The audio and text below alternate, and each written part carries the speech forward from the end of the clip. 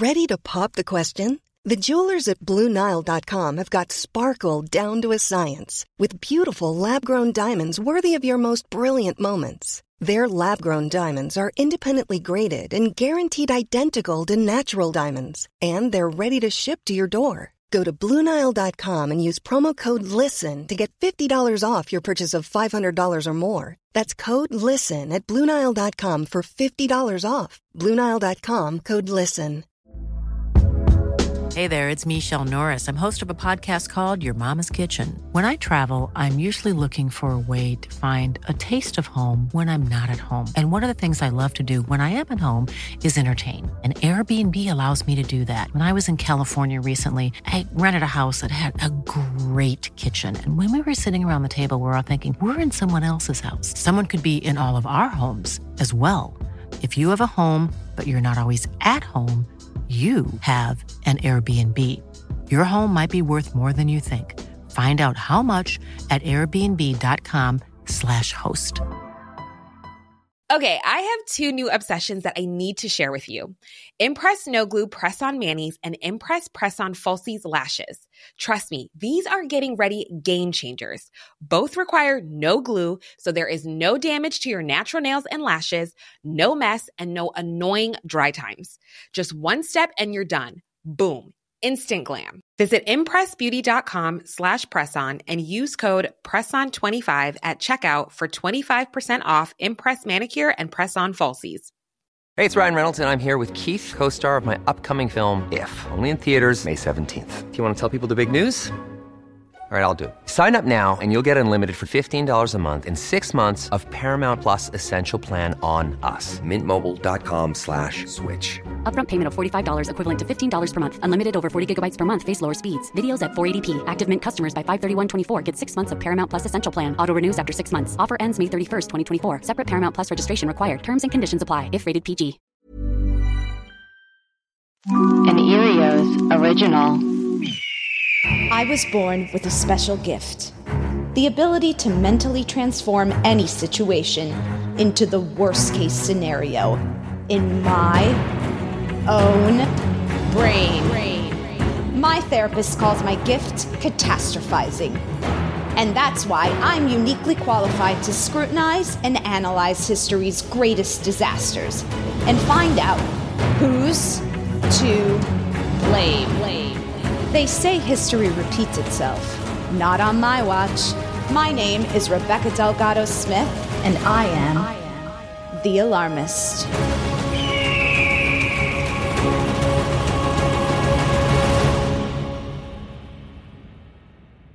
Hey everyone, thanks for tuning into The Alarmist, a comedy podcast where we take history's greatest disasters and tragedies and figure out who's to blame. Today, we'll be discussing the Chernobyl nuclear meltdown. Let's get started. The Chernobyl power plant was a nuclear power plant in the former USSR, located in northern Ukraine. It was responsible for 10% of Ukraine's electricity at the time of the disaster. On the early morning of April 1986, an explosion at the Chernobyl nuclear power plant's reactor number 4 caused the worst nuclear disaster in history.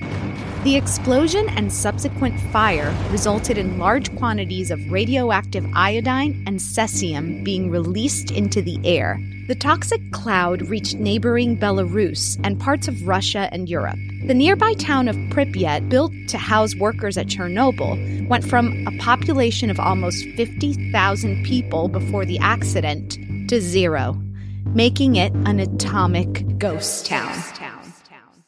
On the morning of the accident, the reactor operating staff were ironically conducting a safety test. Things went wrong when, according to Reuters, facility operators, in violation of safety regulations, had switched off important control systems and allowed the reactor to reach unstable, low-power conditions. At 1:23 a.m., a power surge led to a series of blasts, which blew off the reactor's heavy steel and concrete lid.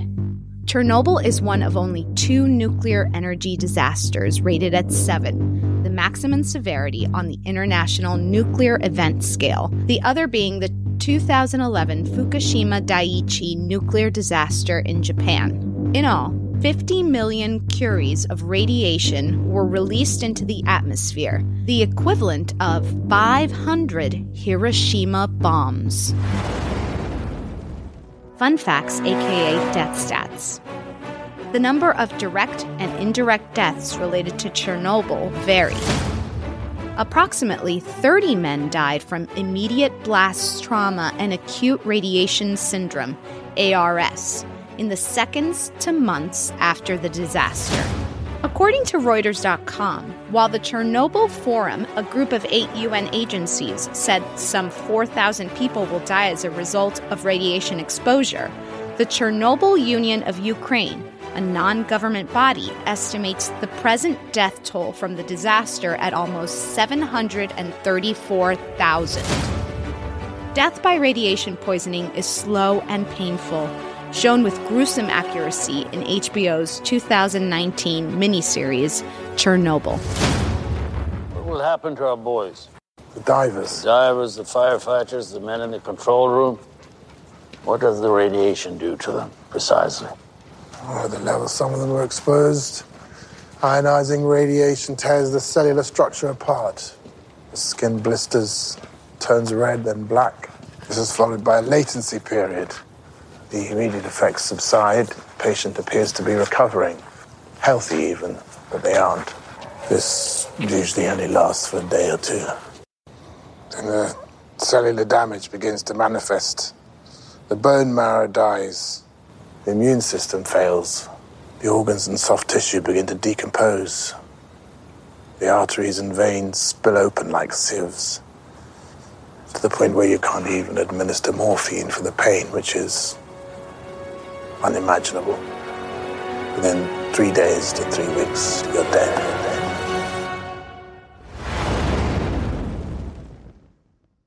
Well, today we have a very special guest with us, Sir Paul F. Tompkins.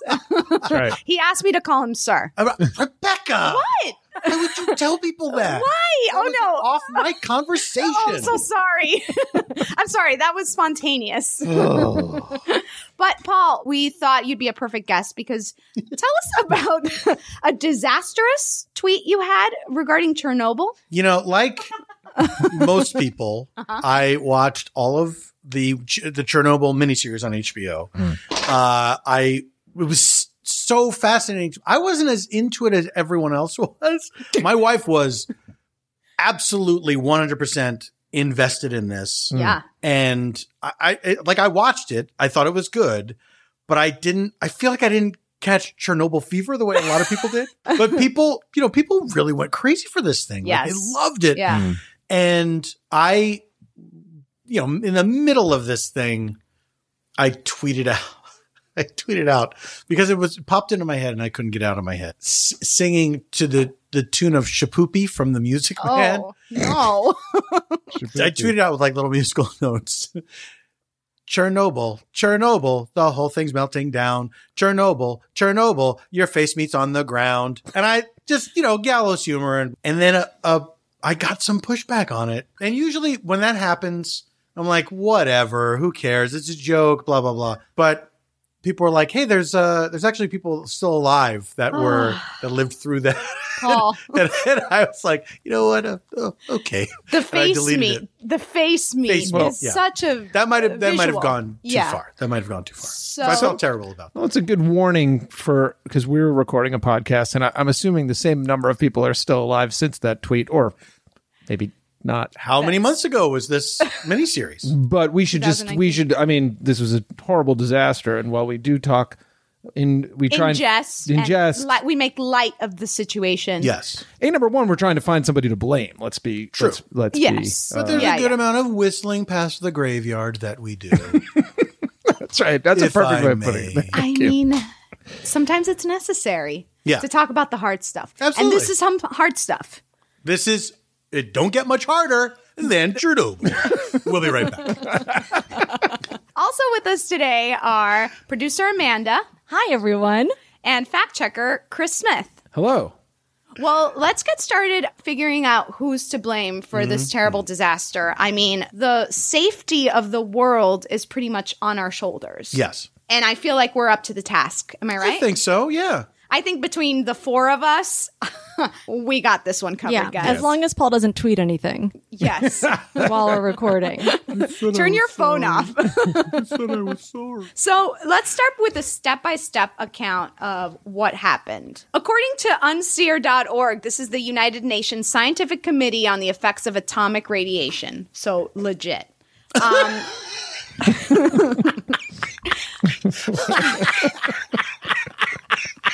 As opposed to most of our other facts. The accident at the Chernobyl reactor happened during an experimental test of the electrical control system as the reactor was being shut down for routine maintenance. The operators, in violation of safety regulations, had switched off important control systems and allowed the reactor, which had design flaws, to reach unstable, low-power conditions. A sudden power surge caused a steam explosion that lifted the 1,000 metric ton cover off of the top of the reactor and ruptured the pressure tubes, causing a second explosion that exposed the reactor core to the environment. Subsequently, an intense graphite fire burned for 10 days. Oh, the graphite. Boy. Graphite plays a big bad monster was the graphite. Under those conditions, large releases of radioactive materials took place. The Chernobyl plant did not have the fortified containment structure common to most nuclear power plants elsewhere in the world. Within this protection, radioactive material escaped into the environment. So they were not prepared.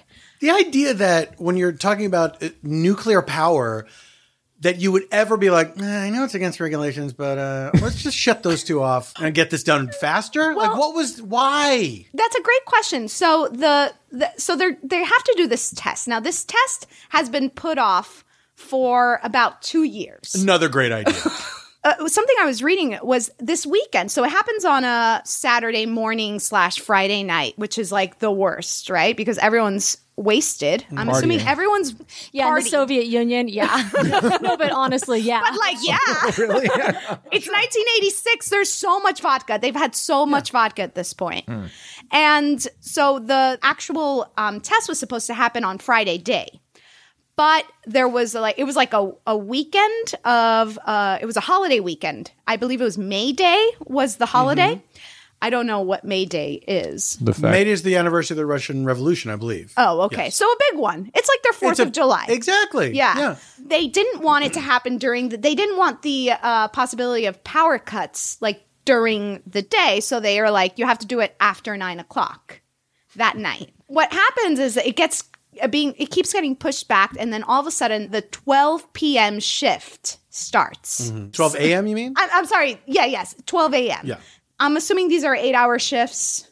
Who knows? Right. You know, you got your 12 to 8, your 8 to, God, I'm terrible at math, 8 to 6, and then your 6 to 12, right? Mm-hmm. You got your bottom of their barrel people coming in. And not just that. People who are willing to work in the middle of the night. Well, I mean, it's communist Russia, so like you don't really have a choice. True, yeah, because it's the tail end. Gorbachev is in power now. Gorbachev is in power. And so it's the tail end of the Cold War and the sort of like the Russian projection of everything we do is bigger and better, and you know we are matchless in this, that, and the other thing. Yes, 12 a.m. shift comes in. And in this shift, the guy who's like running the, what do you say? Operation. The guy in charge. Yeah, the operation. He's not the head of burrito. The big, he's not the biggest burrito. Like the supervisor, essentially? He's like the crew chief or whatever. Exactly. 4 more. His name is Shift Captain. Oh, he has a great name. No, of course. He has a legit name, which is Deputy Chief Engineer for Operations at the Energy Station in Chernobyl. And his name is Anatoly Dyatlov. You might remember him from the series. He's played by Paul Ritter. In the series. Remember this guy. Okay, so you remember his, he's got the mustache. He's wearing the little... He's got the bushy mustache. He's got the little white soda jerk hat. Yes, doing a lot of yelling. In what? Loves to yell. He loved yelling. This guy... He loved yelling. He hasn't slept for 2 days. And in comes this new Cranky. shift. So he's very cranky. Why hasn't he slept for 2 days? Because of parties? No, he's been working. He's actually Okay. been working. They're trying to get this test up and running. Right. He's like pretty much in charge of this test. I'm almost sure that the guy who runs the whole Chernobyl station, Viktor Brukhanov, is sleeping, and he doesn't even know that this safety test is happening at the moment. I think we should just go ahead and right off the bat put The guy in charge at the time. Dyatlov. Dyatlov. Yeah, Dyatlov. Yeah. You know, at the time. He's the one who decided not to sleep. He's the first guy. I have a picture of him here that I've pulled up. And so this is the real man side by side with the actor who portrayed him in Chernobyl. And he was portrayed in a not flattering light in Chernobyl, the TV series. He looks even worse in real life. I was thinking the same thing. He looks like more of a dick. He wasn't the softest of them. In real life, he At was. the end, we will decide who was the softest person Yes, involved. In that is, yeah. That'll be another conclusion. So this guy, Dyatlov, he's responsible for overseeing the long overdue safety test on reactor number 4. By the time it finally began in the early hours of April 26, he's sleep deprived, ill-tempered as ever.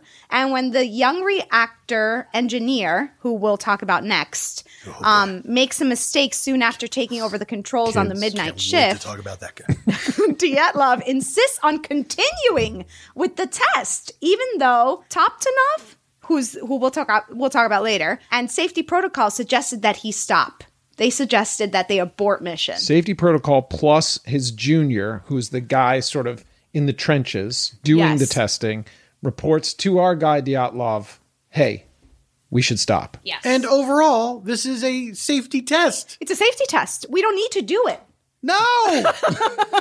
We don't need to do it. They're doing it in the case that the Americans bomb them, right? And they lose electricity. They want to make sure their nuclear... They want to make sure what happened doesn't happen. Yeah. Yeah. Yeah. There's a great book I rented at the library. It's called Midnight in Chernobyl by Adam Sounds romantic. Higginbotham. Great name, right? Higginbotham? Adam Higginbotham. So Midnight in Higginbotham, Chernobyl. he writes 400 pages. No, he's wrote a 500-page book. So the guy's smart. I got to page 9. I got to the 90s. You made it to the bad. 90s? I made it through the 90s. Yeah. She took it out at like 4 p.m. last night. Yes. Yeah. You're almost a fifth of the way through it. So in this huge book, Mr. Adams says that they needed to descent the power to 720 megawatts. That's what's, Also would have been my so.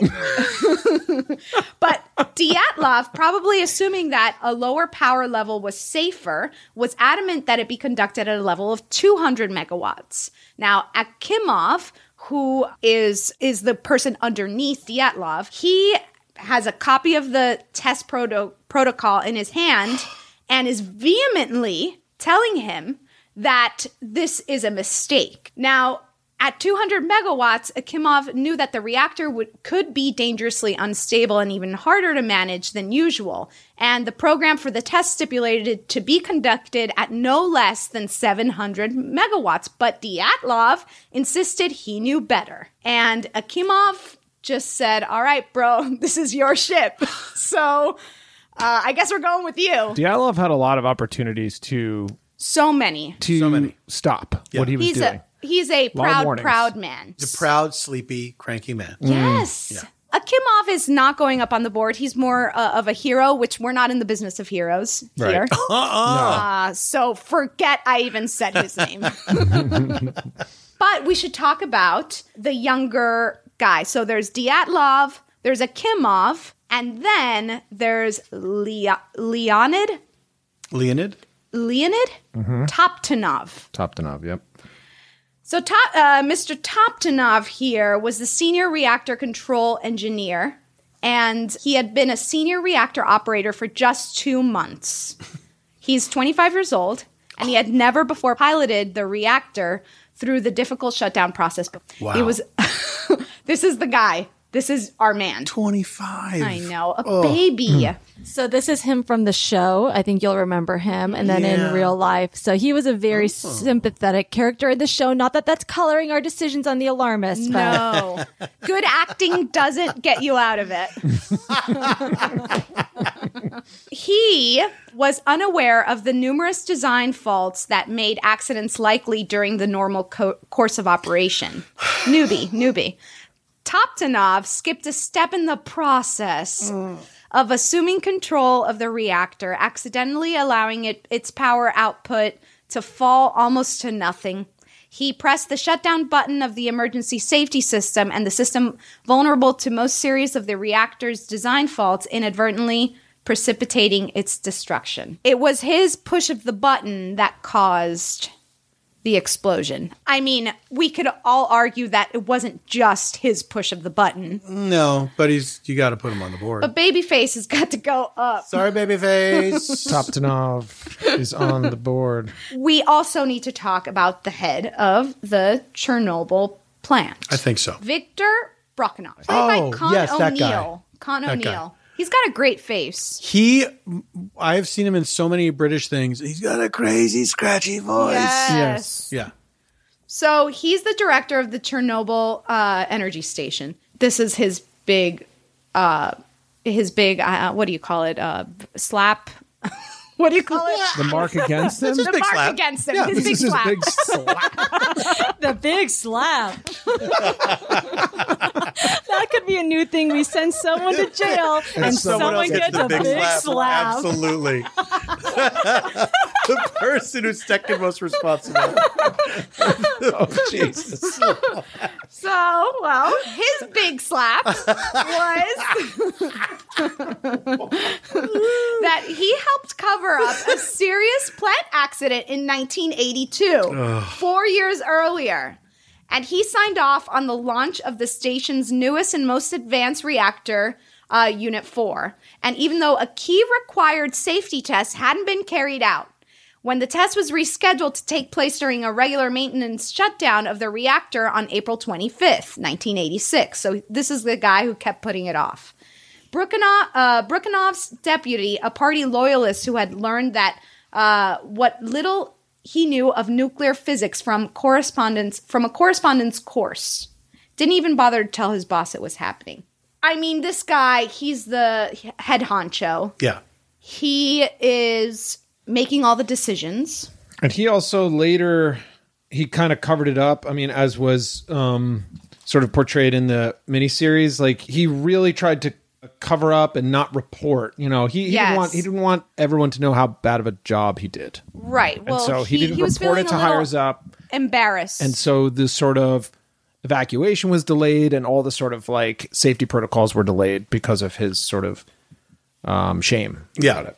And not just his personal shame, but because you were not the mentality of the Soviet Union at that time that was still in play was Russia does not have disasters. We don't have mistakes. We have, we built a wonderful society under communism, and we don't have like the same problems that the West has because we have figured it out. So they and obviously this figures into Chernobyl as well. Yeah. Now, I just have to say, Paul seems to have hit on something because I like this. He's like his tweet. He's hit a nerve with me. No, but I think we can't ignore that this might have been a strictly Soviet Union disaster. That I don't know that this would have happened in the same extreme if it had been an American nuclear power plant because of the lies, the secrecy, the suppression of information. So, I mean, are we putting the Soviet Union on the board or communism? I mean, I think we have to. Yeah. That's a huge part of it. And they were definitely putting themselves over the welfare of these citizens. Yes. They didn't want to cause an alarm, which is like, as we know in this podcast, that's the number one thing you don't do. Always cause an alarm, right? Right. And they also, again, it was their pride as well, because had they said anything about the reactor having exploded, then all of a sudden the world was going to look down on them. I think also their nuclear power was a point of pride in the Soviet Union at the time, starting back in the atomic age and with the Cold War and everything. And this is after 3 Mile Island happened in the United States. Right. I don't know about what 3 is Mile that? Island. I was looking at Amanda being like, maybe she knows. 3 Mile Island was a nuclear reactor disaster that happened in the United States, in Pennsylvania, I believe. And it was not nearly to the extent of Chernobyl, but it was a nearly, from my hazy memory, like a nearly catastrophic thing. It was a problem. It was not Chernobyl level, but it was like everyone knew about it, and it was, I think, just a handful of years before Chernobyl. And so it would have been especially for the Soviet Union to have admitted, we also had a nuclear reactor issue, was not, they would have avoided anything to do it, obviously. Right. And they were, it was a partial meltdown. Paul's basically exactly PMD. right. partial meltdown. That's right. And on the 7-point International Nuclear Event Scale, it rated as a 5. So okay, pretty high. Chernobyl's 7. Chernobyl's a 7, which is the worst. Wow, really? Yeah. Chernobyl was that and Fukushima. Jeez, Yeah. Pete. Only a 7. Oh, I think that's the thought- worst. I think it's a scale of 1 to 7. Oh, is it It's 1 to 1 to 7? it's all relative when you think about it. Well, you did it, Chernobyl. All right, so just to catch up on the... so we got up on the board Viktor Brukhanov? Yes. And also... Communism, or do we want to sort of... The Soviet Union. I think the Soviet Union, yeah. So we have Viktor Brukhanov, who is the director, and Anatoly Dyatlov, who was like the man on the ground in charge. Yes. And then we have the underling, Leonid. right? Yes, Poor Leonid. poor Leonid. And then Who we should else talk you about got? Boris Sherbina. So Mr. Sherbina... Stellan Skarsgård? Yes. Yes. So Sherbina is described, according to History.com, as a grizzled apparatchik, which is a bureaucrat. I did not know this word, apparatchik. At the head of the USSR's fuel and energy industries. Hello. A grizzled apparatchik. That's your type. That's my type. Every time Amanda says she has a crush, I'm like, let me guess. He's a grizzled apparatchik. Classic.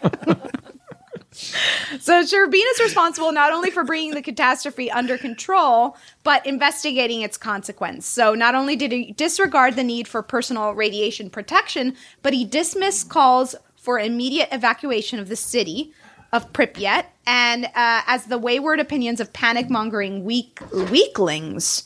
It was not until his almost 36 hours after the toxic, the explosion began, pouring from the wreckage of the reactor, that the city's residents were finally allowed to leave. So I did read this where they decided to cut off the phone lines so that people couldn't call each other and talk to each other, so word wouldn't spread. That's horrible. Which is so screwed up. And I think that Boris, he's the one also putting pressure on the Chernobyl people to get more reactors up. They were going to build a 5th reactor after this 4th one was kind of done like quickly and on the fly.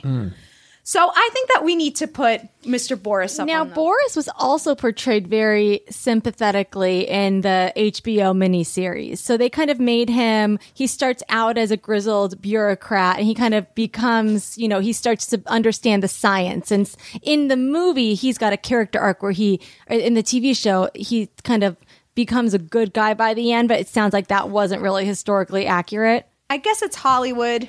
That's Hollywood putting its touch. We all want a bad guy to turn good, right? I do. He, to me, represents the Soviet Union, too. Yeah.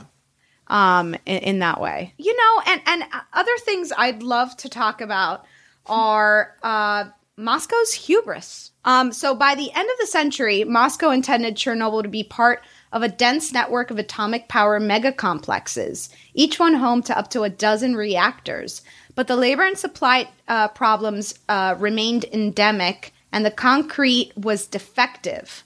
Okay, this is problematic. And the men lacked power tools. I mean, a team of KGB agents and their network of informants at the plant reported a continuing series of alarming building faults. The concrete being defective is such a strange idea because concrete seems like such a simple thing. Mm-hmm. Do you know what I mean? Like, I don't know entirely what it's composed of. It was a bit soft. The concrete was a bit they can't mushy. Even get the concrete It wasn't as hard. Right. Well, you guys talk a little bit about the Moscow's hubris. Like, what does that mean to you? And is the idea that it was like kind of a rush job, that they were cutting corners because they had just an arbitrary date that they wanted to meet. Yes. And be able to show this thing off. It's so insane. It's madness. Like, I mean, they kept putting off the safety tests for 2 years. Like, people knew what nuclear power was. It's so crazy that they'd be like, let's cut some corners. We're going to make sure we want to have our grand opening. I mean, it's the 80s. It's not like they didn't know. Yeah. These are very well-educated people. Yeah. So that to me is just like this idea, the wanting to get ahead, the wanting to show off. And it's just really putting themselves over like the people. Yeah. Which is so hypocritical, especially of them. Now we're going to talk to our guest expert, Dr. Robert Peter Gale. It was fascinating to hear his side of who he thought was to blame and to really walk us through some of the steps that led to this terrible disaster. How would you like to look 5 years younger? In a clinical study, people that had volume added with Juvederm Voluma XC in the cheeks perceived themselves as looking 5 years younger at 6 months after treatment. Look younger, feel like you. Add volume for lift and contour in the cheeks with Juvederm Voluma XC. Reverse signs of aging by adding volume to smooth laugh lines with Juvederm Volure XC. For important safety information and to find a licensed specialist, visit Juvederm.com. That's JUVEDERM.com. Not for people with severe allergic reactions, allergies to lidocaine, or the proteins used in Juvederm. Common side effects include injection site redness, swelling, pain, tenderness, firmness, lumps, bumps, bruising, discoloration, or itching. There's a risk of unintentional injection into a blood vessel, which can cause vision abnormalities, blindness, stroke, temporary scabs, or scarring. Talk to a licensed specialist to find out if it's right for you. Hey, I'm Ryan Reynolds. Recently, I asked Mint Mobile's legal team if big wireless companies are allowed to raise prices due to inflation. They said yes. And then when I asked if raising prices technically violates those onerous 2-year contracts, they said, "What the f*** are you talking about, you insane Hollywood ass?" So to recap, we're cutting the price of Mint Unlimited from $30 a month to just $15 a month. Give it a try at mintmobile.com/switch. $45 up front for 3 months plus taxes and fees. Promo rate for new customers for limited time. Unlimited more than 40 gigabytes per month. Slows full terms at mintmobile.com. Quality sleep is essential. That's why the Sleep Number Smart Bed is designed for your ever-evolving sleep needs. Need a bed that's firmer or softer on either side? Helps you sleep at a comfortable temperature? Sleep Number Smart Beds let you individualize your comfort, so you sleep better together. J.D. Power ranks Sleep Number number 1 in customer satisfaction with mattresses purchased in-store. And now, save 50% on the Sleep Number Limited Edition Smart Bed for a limited time. For J.D. Power 2023 award information, visit jdpower.com/awards. Only at a Sleep Number store or sleepnumber.com. This show is sponsored by BetterHelp. We all have stress and anxiety we carry around as we go about our everyday life. At The Alarmist, we know it's always better to say it out loud and talk it through. Whenever I stress about the sinking of the Titanic, I don't sit with those thoughts in a dark room. I turn on the lights and dive right into it. Therapy is a great place to get things off your chest and work through what's really going on. Maybe you can't stop spiraling or catastrophizing. I started therapy over 10 years ago and never looked back. If you're thinking of starting therapy, give BetterHelp a try. It's entirely online, designed to be convenient, flexible, and suited to your schedule. Just fill out a brief questionnaire to get matched with a licensed therapist and switch therapists anytime for no additional charge. Heck, we sometimes change our minds and rethink the verdict at The Alarmist. And that's also okay when it comes to therapists. Get it off your chest with BetterHelp. Visit betterhelp.com/alarmist today to get 10% off your first month. That's BetterHelp, HELP.com/alarmist. Hi, Dr. Gale. Hi. Thank you so much for being a guest expert on our show. First of all, I wanted to talk about your background because from what I understand, you were actually there at Moscow's hospital number 6 treating victims of this disaster. Is that correct? Yes, I was there for a couple of days after the accident, for a couple of years. Let me just say that I'm a physician and a scientist, molecular biologist, and I'm also the person who deals with most of the radiation and nuclear accidents, large-scale ones that occur in the world. So I get called to these events. Shortly, a couple of days, day or two or three after it became clear there was an accident at Chernobyl, President Gorbachev asked me to come to Moscow.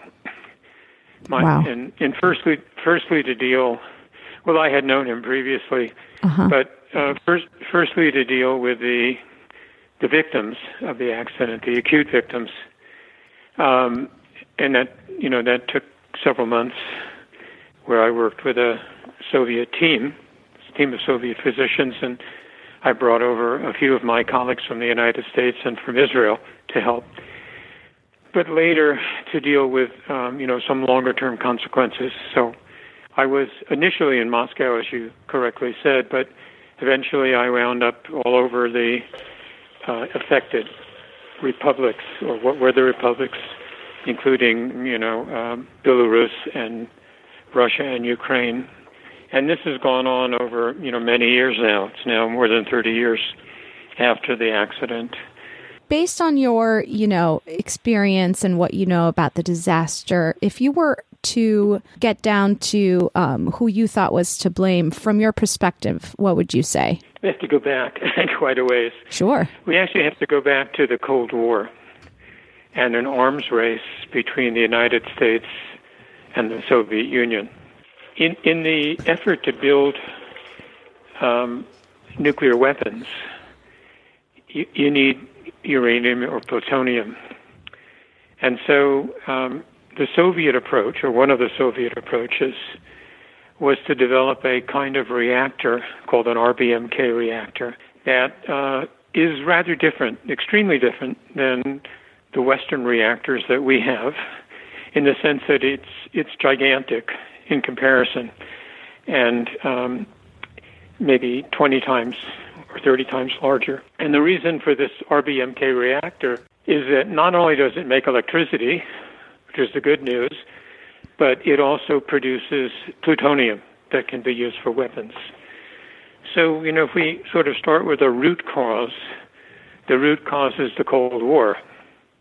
Or maybe you could say it's the conflict between capitalism and communism. But these RBMK reactors were known to have a fundamental design flaw, something that's called a positive void coefficient. But without getting lost in that, if we move past the Cold War, we can sort of say that the design of the RBMK type reactor is the next root cause. And sort of we move down the line, we could sort of come to the concept of nuclear terrorism. Wow. Now, and the reason for saying that is that, a nuclear reactor needs to be cooled.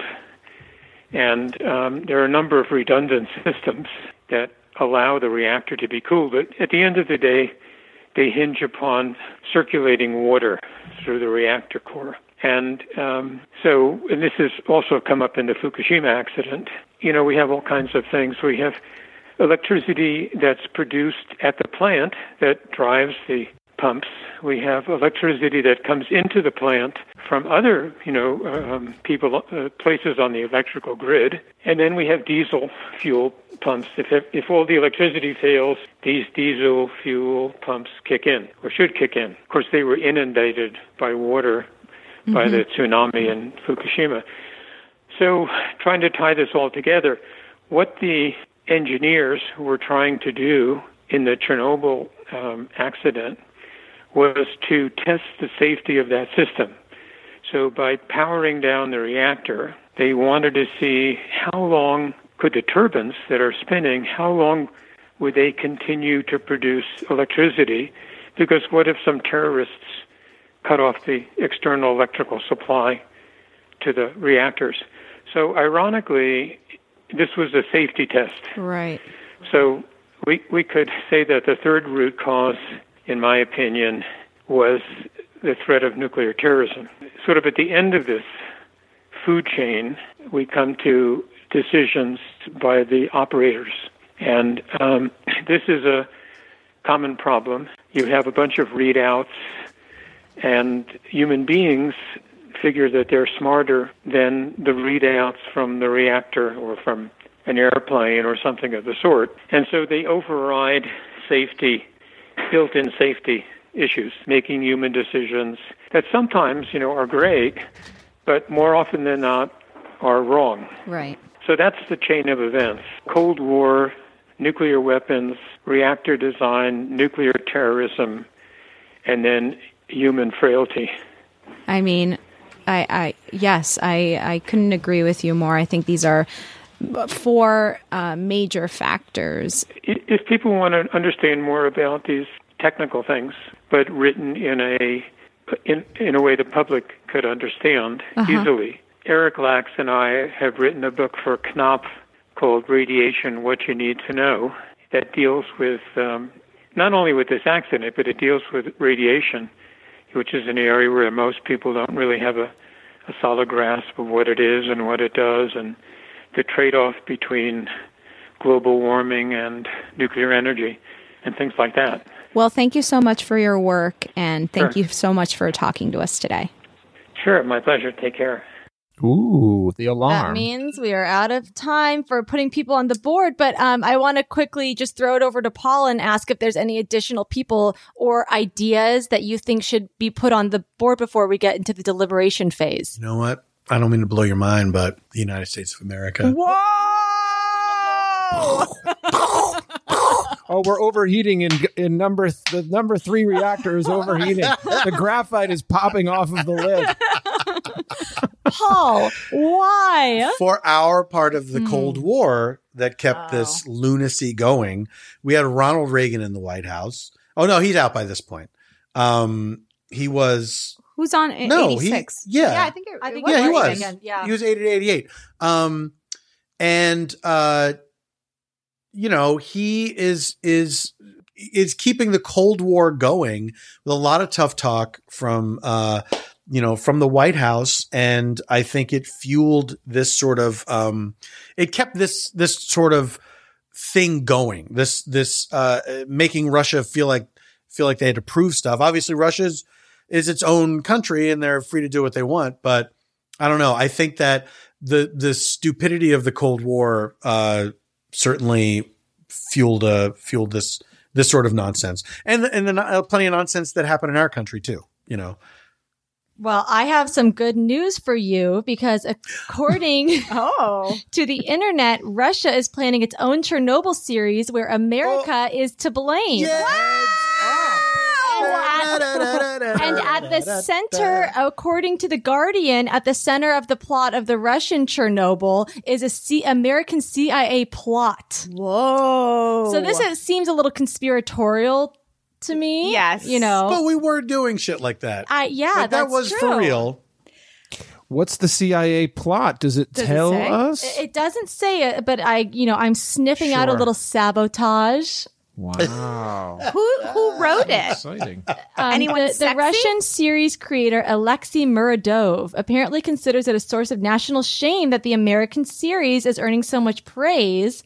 So this is like a reaction. Yeah, this is a reaction. Nuclear reaction. Okay, so Chris, why don't you read to us what we have up on the board? Okay, for the Chernobyl disaster, the alarmist board of blame, I just came up with that, is, okay, I just have last names here. Dyatlov, who would be the sort of general manager. He's the man on the ground. Of this Jack in the Box, man on the ground. Toptonov, who's sort of like the guy in the trenches actually pushing the buttons. Yeah. 25-year-old. Yeah. Been there for 2 months.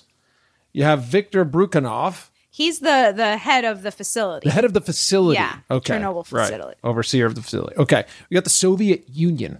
Great. Lies, secrecy, and yeah. And Boris Sherbina, Sherbs, yeah, the Sherbsy, who came in late. He wasn't at what's it called, ground zero, but he came in and he made some bad decisions, possibly. And we have Moscow's hubris, and we have the United States of America. I feel like you might be able to combine the Soviet Union with Moscow's hubris. Sure. I think we can do that. I think that's a good first step. Okay. Because I'm having a hard time thinking of what we're going to cross off the list first. I'm not. Really? Yeah. Tell me more. You want poor kid. You want to let the kid? Really? Off. I gotta let him off. He probably shouldn't have been in that position. Mm-hmm. You know, there's so much that's weighing down on him, and I don't think he had the experience and the wisdom and the maturity to handle it. And I think that probably he is. I don't even know if he's still alive. Did he? Oh, he died. He died. He must have died pretty soon, shortly right? after. Yeah. I think that he should be taken off.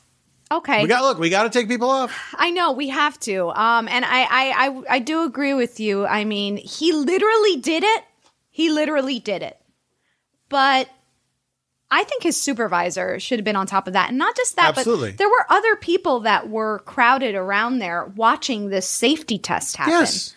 So there were people from the shift before who decided to stick around. Yeah.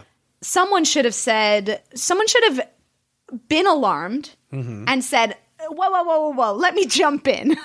I got this. Now, just to follow up on what happened to this guy, he died with a month later of acute radiation poisoning. And in 2008, he was posthumously awarded with this is kind of in poor taste, the 3rd degree Order for Courage.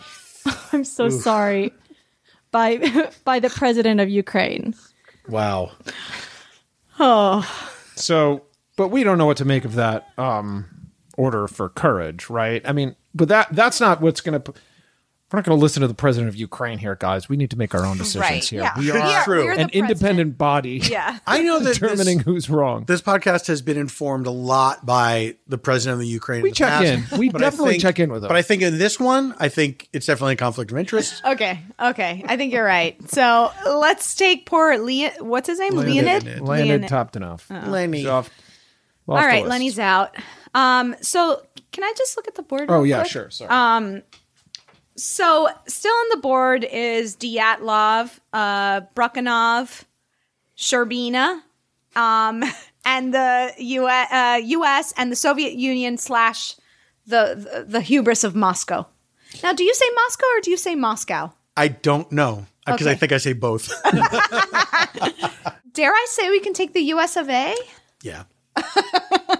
I mean, we're getting into eliminations, but I think it was important that we mentioned it. That's right. And I think it's okay that we can. It's been noted. At the end of the day, this is an election year, and we need a country that's united, and we couldn't possibly we can't put them in be jail. any more divided than we already are. Let's not tear each other apart. Let's not tear each other apart. Yeah, exactly. Okay? That's why I'm voting Not for Joe for Biden. this. Not for Chernobyl. Oh, God. That's a joke. Wait, what did you say? That's why I'm voting for Joe Biden. Oh, no. No, I was kidding. Kidding. Okay, off the list, few, US of A. So we still have 4 major parties up on the board. I'm really having a hard time thinking about what we're going to do, what we're going to take off next. I mean, Sherbina to me. That's where I was going to go next to take him off because he came in so late in the game. Yeah.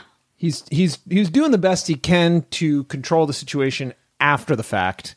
And I don't know that you can lay all this at his feet. Yeah. I'm with you. So as far as the sort of cover-up aspect of it goes, sure. Right. But in terms of the disaster itself, yes. Right. He caused more harm in the end, but he didn't really we can't blame him for the actual disaster. No.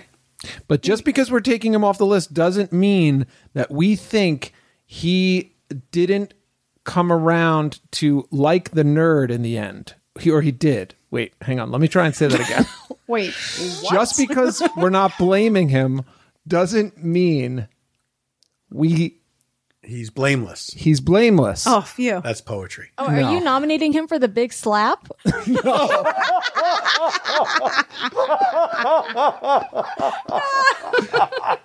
No, but maybe I should. Maybe he should be nominated for the big slap. I second. I think he should be nominated for the big All slap. right, let's give him a big slap, Amanda. Oh, take that. But you're off the list. You survived that one, Sherbina. If I had 3 fingers, I'd point them at all 3 parties. For the listener, she only has 2 fingers. I only have 1. If I had 3 fingers, I'd point them. Blame fingers. You can only use your index finger for blame. That's right. We all know this. And you should see her give a big slap with those one fingers. It's soft. She can't do it. Yeah. What was that other thing we talked about? The Soft Award, or what was it? The Softy Award. Oh yeah, what is that? The Softy Award. The little guy has to get the Softy Award. Yeah, we'll give it to him off. at the end. He was the softest. Yeah. Okay. Guys, what are we going to do here? I don't think we can cross off Dyatlov, not just yet. Oh, no. Brukhanov, I mean, he's the guy who's like telling everyone, go faster, faster, let's get it done. Plus, at the end of the day, it's his reactor, right? I mean, it's under his name. Like, everything that happens. But he's also following orders from the government. Right, but if he's created a culture at the reactor, the reactor that he is overseeing, that would allow this kind of crazy corner cutting, I mean, that's a big part of the blame. I mean, I kind of agree. I mean, everyone always like poo-poos on Dyatlov because he was literally there. But as they say, shit trickles down, you know? And well, they say it rolls downhill. Oh, does it? If you want to avoid shit altogether, you could say that the fish stinks from the head on down. Oh, I love that. I love that one too. I think Paul's point about the culture is huge. Yeah. I mean, they push this test date back again and again and again. It just throws the whole thing off track. Hey, either do something the right way or don't do it at all here. But I will say this, and I agree with that. And usually I'm always like, okay, well, we can choose for ourselves. Like Brukhanov maybe could have been like chosen to say, no, we need more time to build this properly, right? But again, we have to remember that this is Russia. This is communism. And if you do that, it's like your livelihood, everything you've worked so hard for is quickly taken away from you. And it's not like America where you can just build yourself back up. You know, it's the stakes are really high. And that was a big factor for our friend Leonid. He knew he didn't know how to actually manage this reactor. But he knew that if he said that he wasn't going to do it, then he would get fired. And this like comfortable life that he had built in this new city was going to be taken away from him. A case for the Soviet hubris. We're getting to the end here. So I think you guys, out of the 3 that are left over, need to pick who's to blame. I know. I have mine. Oh my God. You have your heart set on something. I do. I have mine too. Say it at the same time. 3, 2, 1. The Soviet Union. Wow. I can't believe we agreed. I thought you were going to go with Mr. Brukhanov. No, I like it all. To me, it's that culture that caused this to happen the way that it happened.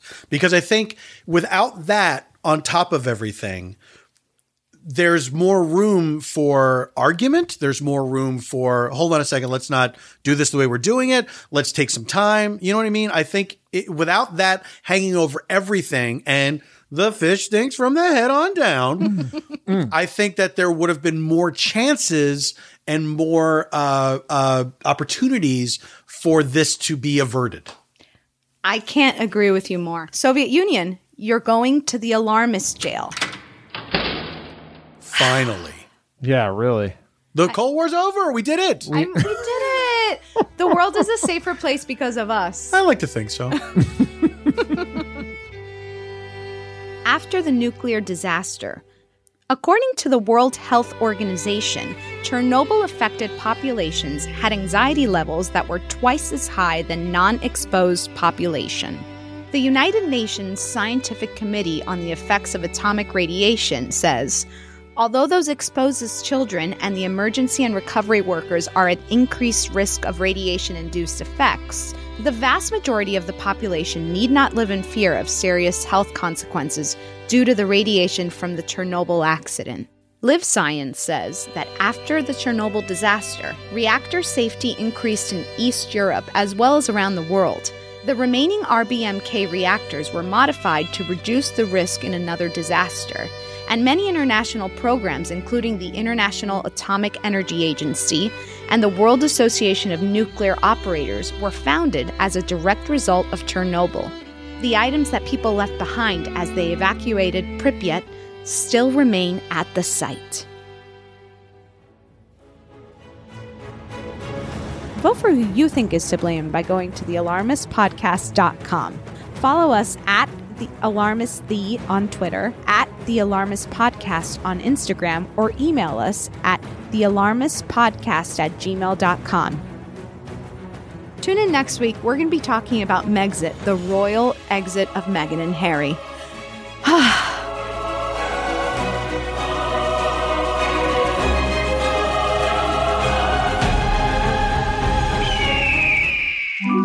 Erios.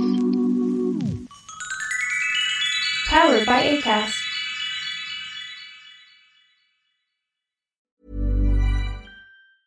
Even when we're on a budget, we still deserve nice things. Quince is a place to scoop up stunning high-end goods for 50 to 80% less than similar brands. They have buttery soft cashmere sweaters starting at $50, luxurious Italian leather bags, and so much more. Plus, Quince only works with factories that use safe, ethical, and responsible manufacturing. Get the high-end goods you'll love without the high price tag with Quince. Go to quince.com/style for free shipping and 365-day returns. Imagine the softest sheets you've ever felt. Now imagine them getting even softer over time. That's what you'll feel with Boll & Branch's organic cotton sheets. In a recent customer survey, 96% replied that Boll & Branch sheets get softer with every wash. Start getting your best night's sleep in these sheets that get softer and softer for years to come. Try their sheets with a 30-night guarantee. Plus, get 15% off your first order at bollandbranch.com. Code BUTTERY. Exclusions apply. See site for details. When you make decisions for your company, you look for the no-brainers. And if you have a lot of mailing to do, Stamps.com is the ultimate no-brainer. It streamlines your processes to make your business more efficient, which makes you less busy. Mail checks, invoices, legal documents, and everything you need to keep your business running with Stamps.com. Seamlessly connect with every major marketplace and shopping cart. Schedule package pickups and see your cheapest and fastest shipping options from different carriers, with rates up to 89% off USPS and UPS rates. And with the Stamps.com mobile app, you can take care of mailing and shipping wherever you are. Make the same no-brainer decision as over 1 million other businesses with Stamps.com. Sign up with code PROGRAM for a 4-week trial, plus free postage and a free digital scale. No long-term commitments or contracts. That's Stamps.com. Code PROGRAM.